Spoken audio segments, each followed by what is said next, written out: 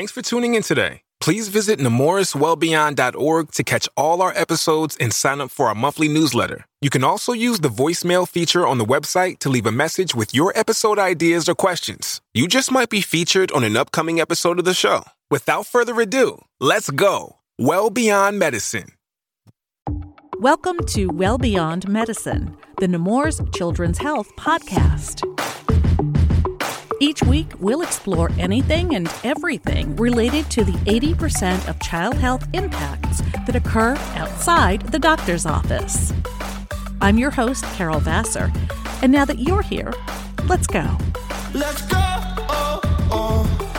well beyond medicine. Look, this has been an age-old problem. Long before TikTok, long before artificial intelligence, mis and disinformation has crept into our households and our brains and our minds. Dr. Geeta Nayar is a rheumatologist, speaker, consultant, former chief medical officer for both AT&T and Salesforce, and now best-selling author. Her book, Dead Wrong, Diagnosing and Treating Healthcare's Misinformation Illness, tackles the age-old and increasingly more entrenched issue of medical misinformation and disinformation, and its impacts on the healthcare system and patients like you and me. Medical misinformation and disinformation are serious issues on the radar of policymakers, public health officials, pediatricians, and parents alike.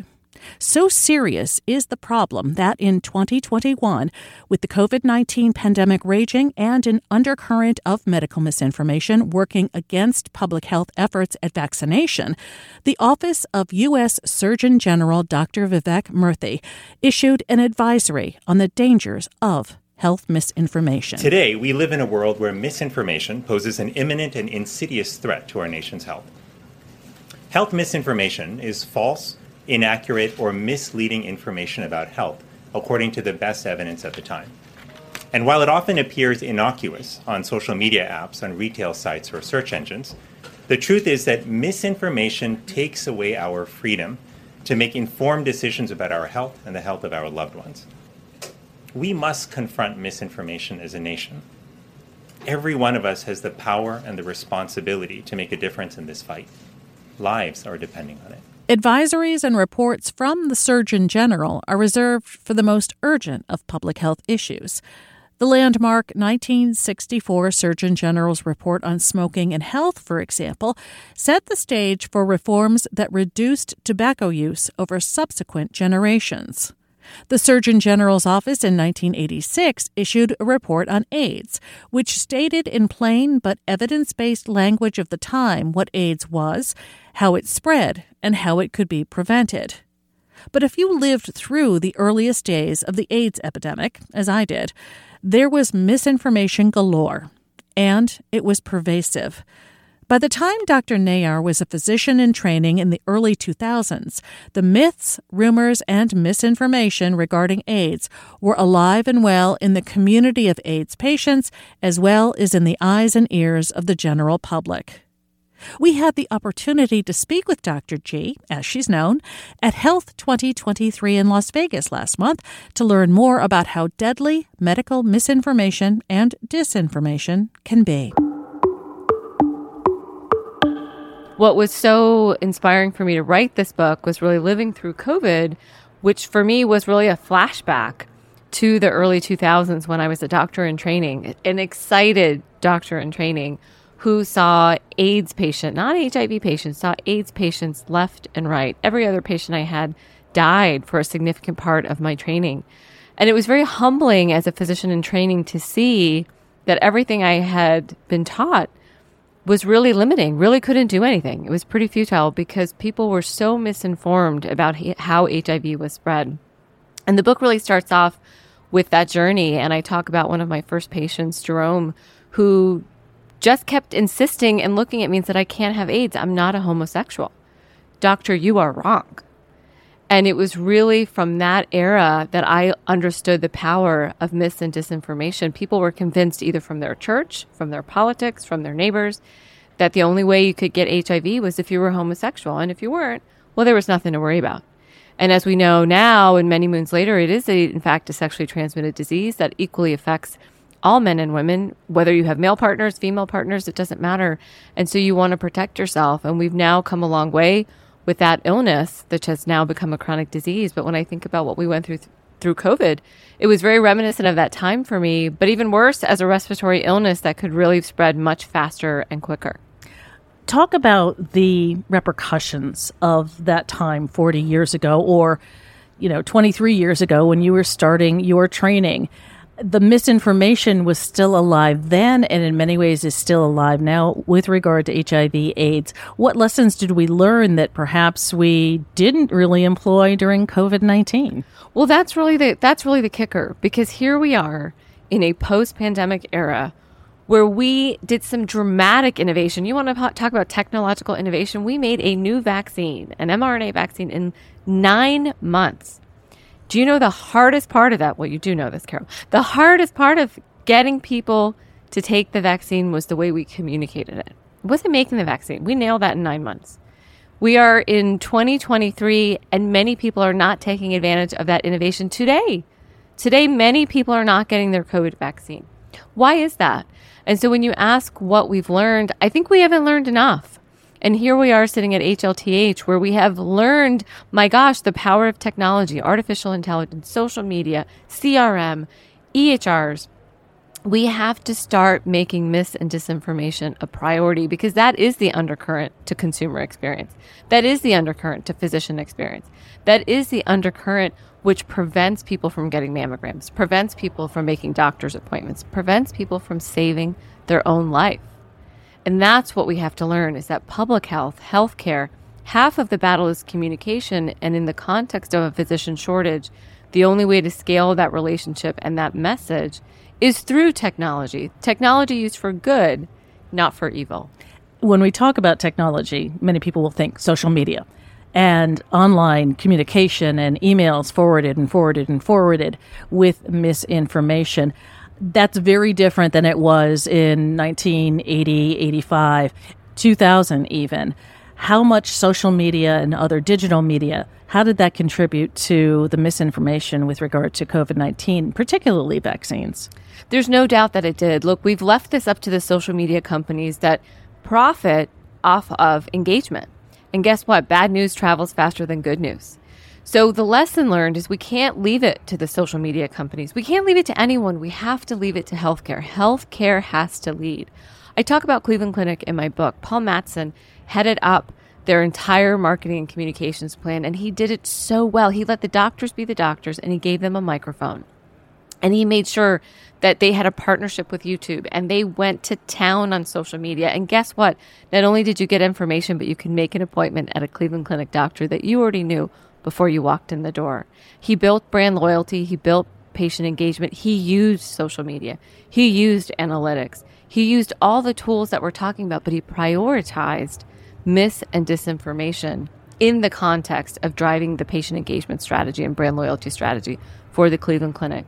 In the absence of that, misfits come to town. In the absence of that, patients listen to their neighbor. They listen to Dr. quote unquote John Doe selling $1,000 supplement, right? And so that's the opportunity we have in healthcare, is how do we own the narrative, not be the victim of the narrative, meeting our patients in the emergency room after they've drank chlorine. Tell me about, I want to pull on one thread that you mentioned, and that has to do with healthcare leading the way. We can't really do it alone, though, can we? We really need the partnership of the social media companies, of the government, to make sure that information is out there that is correct. We need the partnerships, but actually we have to start in our own house, right? Nemours is doing this really well. You need to have the chief marketing officer working with the chief medical officer, working with the chief information officer. You need to have the different spheres within your organization say, hey, what is our strategy here? How is mis and disinformation something our hospital is owning and propagating the facts so that patients trust us and come in and see us, and we're accountable for the information we're putting out? And so it has to be a cross-siloed priority across the organization. And it has to start within the healthcare provider, within the pharma life sciences company, within the payer environment. And then, of course, if there is a way to partner the way Paul Mattson did with YouTube Health, with Meta, with WhatsApp. There are endless opportunities for partnerships, but I think healthcare first has to lead, learn from organizations like the Cleveland Clinic, and then pay it forward outside of the organization with external partnerships. I'm a consumer. Tell me how I can tell if the information I'm consuming is good for me, is going to benefit my health. Well, that's a great question, and we should start that question with your own personal physician. So when patients ask me that, I'm a rheumatologist, I say, hey, listen, I do want you to read. I do want you to be smart. I do want you to come in with your questions. But here's the thing. I want you to start with the Lupus Foundation. I want you to start with the American College of Rheumatology. I want you to go to these trusted resources that I trust and that I also know are specific to your disease, specific to patients like yourself. And I want you to read, and I want you to go, and I want you to find chat rooms. I want you to find support groups, but within these trusted entities. Number one. Number two, follow me. I'm your rheumatologist. Be able to follow your own doctor. Provider organizations need to provide that, right? They need to find a place where their doctors can show their content. They don't have to provide the content. The organization should do that, right? We're not asking our doctors to be social media experts. We're just asking them to be experts. Let the marketing team do what the marketing team does best. Number three, if you're not sure of a piece of information, it's not coming from those sources, don't pass it on. Don't take it as gospel, right? Question it and come in. Next time I see you, come in and ask me, hey, I read this thing, or I saw this thing, or my neighbor sent me this thing. Dr. G, is that right? Does that look right to you? Is that something I should do? These are some really simple steps that every consumer should know. But the most important thing is actually having a relationship with the physician. So as information changes and evolves in medicine, just like it did during COVID, you can ask specific questions, not just general questions, but for me, for you, Carol, for what you know about me, do you recommend this stock? And that's really the last mile of mis and disinformation. You know, vitamin D is great for most women, not all women, right? There are exceptions. And so that's where you really need that personalized care and that understanding that the human body is different for everyone. And that's why that relationship with your doctor is really important. And you can do that through a lot of EHRs. You can ask those questions directly of your provider. Absolutely. You can schedule a virtual visit. Right? You guys are doing this well as well. So even if you don't have time, look, half of medicine, if done right, is counseling and education. So setting up time just for counseling and education and to ask questions is absolutely welcome, and it's much easier in today's world of tech. Let's talk about what information, disinformation does to a person's health. Well, how does it affect me, and how does it affect my community? Well, it's the title of the book, Carol. You can be dead wrong. We saw it firsthand with the COVID-19 pandemic. Everyone that refused to wear a mask, everyone that refused to get vaccinated, they hurt not only themselves, but their families, their friends, and in irreparable ways. Children lost parents. Parents lost children. And those scars can't be removed. So it's life-changing and life-altering in many ways. The stakes are high in medicine. The stakes are high in healthcare. That's the difference. We can't reverse these things. Let's talk about AI in healthcare. I'm going to change the subject completely away from information, disinformation. AI in healthcare in general right now, what potential does it have? Why is it important to understand the downstream effects of AI? AI is incredibly exciting. When I think about what AI could do to make prior authorization easier, what it could do to make clinical documentation easier, what it could do to help us with clinical decision support, it is fascinating and just truly awe-inspiring. What AI can't do is replace the human factor.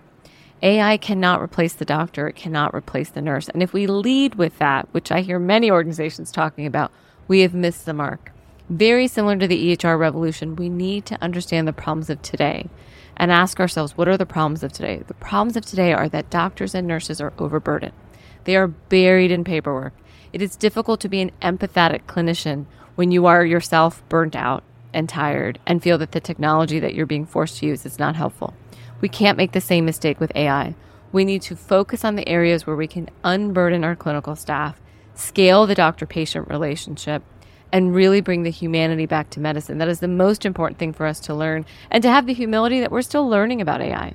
We don't have it all sorted. So going slowly, methodically, ethical uses in mind, and an eye towards downstream effects. Maybe we solved one problem, but we created 3 new ones, just like we did with the EHR. We have to learn from the EHR revolution and not make those same mistakes this time around. When it comes to AI, what misinformation are we hearing about out there? Well, look, I think the biggest thing on the clinical side is we hear about hallucinations. We hear about the fact that artificial intelligence might be incredibly smart and action up information that is actually clinically inaccurate. And it's difficult for the end user to know that, right? You query a search, you use AI, you trust it. And should AI action up a medication that's wrong, action up a treatment plan that's wrong? Again, it could be dead wrong. So it's very important that we're mindful of that. And, I give a lot of analogies to self-driving cars.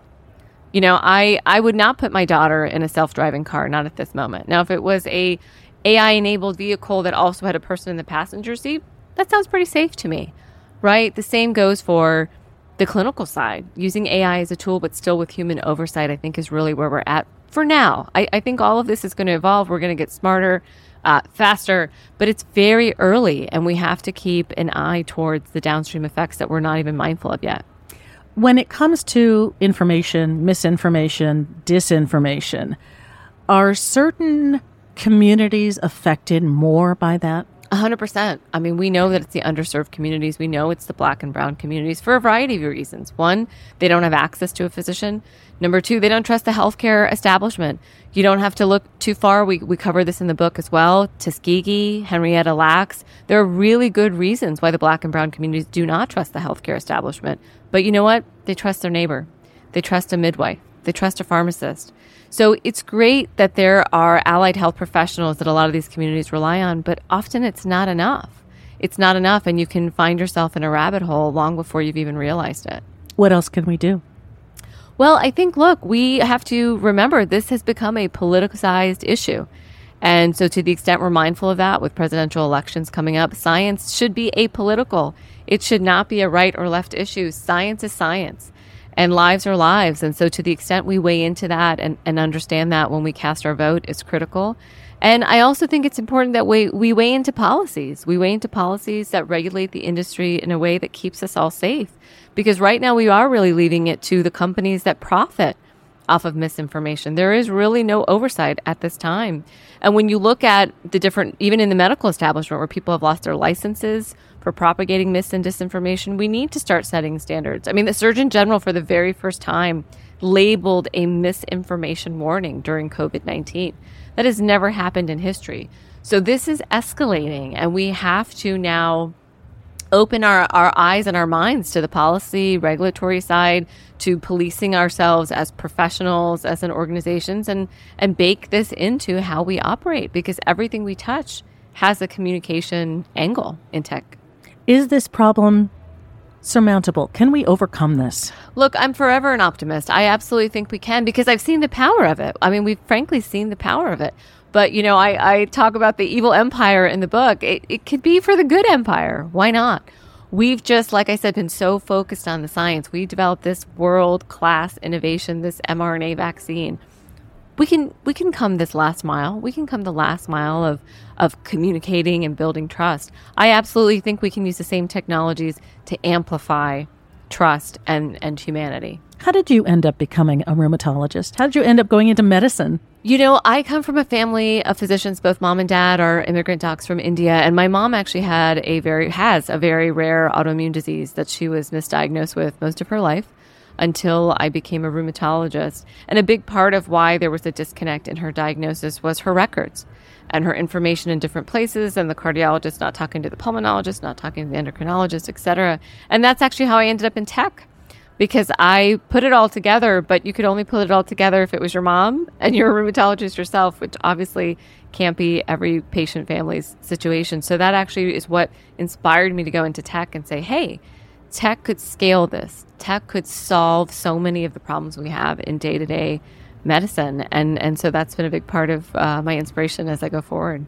It's been eye-opening for me here at Health to see that relationship between tech, mainly in the private industry, and healthcare, mainly in the public, not-for-profit world. Talk about that relationship and how important it is moving forward. Look, I think partnerships are the key. You talked about it earlier. None of us can do this alone. And I do think COVID showed us that, right? We saw private enterprises, nonprofit, working with the government. No one enterprise can do this alone. And so much of our incentives are tied together. And so many of us really want to see healthcare change and see the patient put at the middle, because this is personal. Every one of us, I always say to our product teams, wherever I've worked, that we're not building garage door openers here, right? We're building products that touch people's lives or change their lives or change their health. So we take it seriously. We take it with humility. And, the rising tide raises all boats. So I think that is absolutely something that is critical and important. Are we on the road to personalized medicine through tech? I think we're getting there. I think, again, I don't think the problem is tech. We have so much technology. We have so many tools. It's how we use the tools, right? It's what are we building? Are we all building a dinosaur? Are we building a birdhouse? Are we building a slide? I have an 11-year-old, you can tell, and we like Legos. But it's aligning on what is it that we're building and what are the problems we're solving and which ones are we going to do first, second, third, and how are we going to pivot and be agile as things change. So I don't think, technology is not the problem. It's the people part. It's how we implement it, how we use it, and how we're mindful of how it touches and affects people. That's really the key to its success or its failure. What kind of a healthcare system do you want to leave for your daughter? Oh my goodness. I hope that she is in a healthcare system that is affordable, accessible, transparent, and really available to everyone. And I hope she feels just as inspired by science and medicine and the possibility of understanding what the human body and humanity is capable of. That's really my dream for her. Anything I haven't asked you? No pressure. Sonia, no pressure. Anything I haven't asked you that you'd like to share? This has been enlightening. I love it. What I would like to share is that I think so many of us think of mis and disinformation as not a priority. There's no hospital system out there right now that I know of that has mis and disinformation as a strategy, as a strategic priority. But we do have health systems, life science companies, and payers out there that have value-based care as a priority, that have patient engagement as a priority, that have decreasing administrative burden as a priority. And what I would say is mis and disinformation is the undercurrent behind all of them.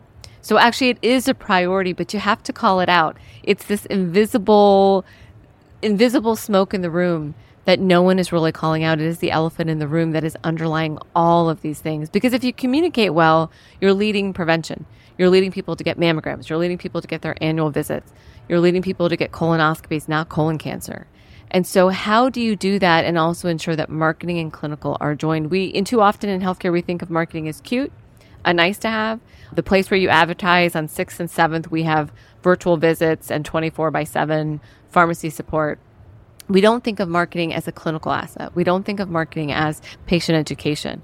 We only did that during COVID. So in many ways, I wish we could keep the same mindset that we had during COVID, which is how do we work together? How do we solve this? This is a crisis. Every day in healthcare is a crisis. If you need a reminder of that, just go down to your emergency room. Thank you so much, Dr. G, for being here. Thanks, Carol. Thanks for having me. Dr. Geetha Nayar is a rheumatologist and author.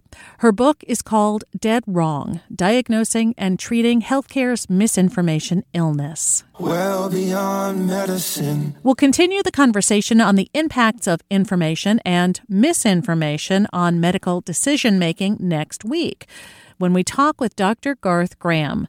Dr. Graham is Director and Global Head of Health and Public Health Partnerships at YouTube. Here's a preview. Truth is, people consume information that they're not reading. They may be video, it may be even conversational. And so the concept of understanding health information goes beyond health literacy at a reading level and genuine health literacy in terms of all the different factors that drive information exchange of health information. And so all of this is why information has always and continues to be an important component in health outcomes. Dr. Garth Graham, next time on the Nemours Children's Health Well Beyond Medicine podcast. Give us your take on medical misinformation and how it can be prevented. Leave us a voicemail at nemourswellbeyond.org. You may hear your ideas shared on an upcoming podcast episode. WellBeyondMedicine.org is also where you'll find all of our podcast episodes. When you visit, please be sure to leave a review and subscribe to the podcast as well. Thanks to our production team for this episode, Cheryl Munn, Che Parker, Susan Masucci, and our on-site engineer, Adonis Vera from Clarity Productions. I'm Carol Vassar. Until next time, remember, we can change children's health for good. Well beyond medicine. Let's go!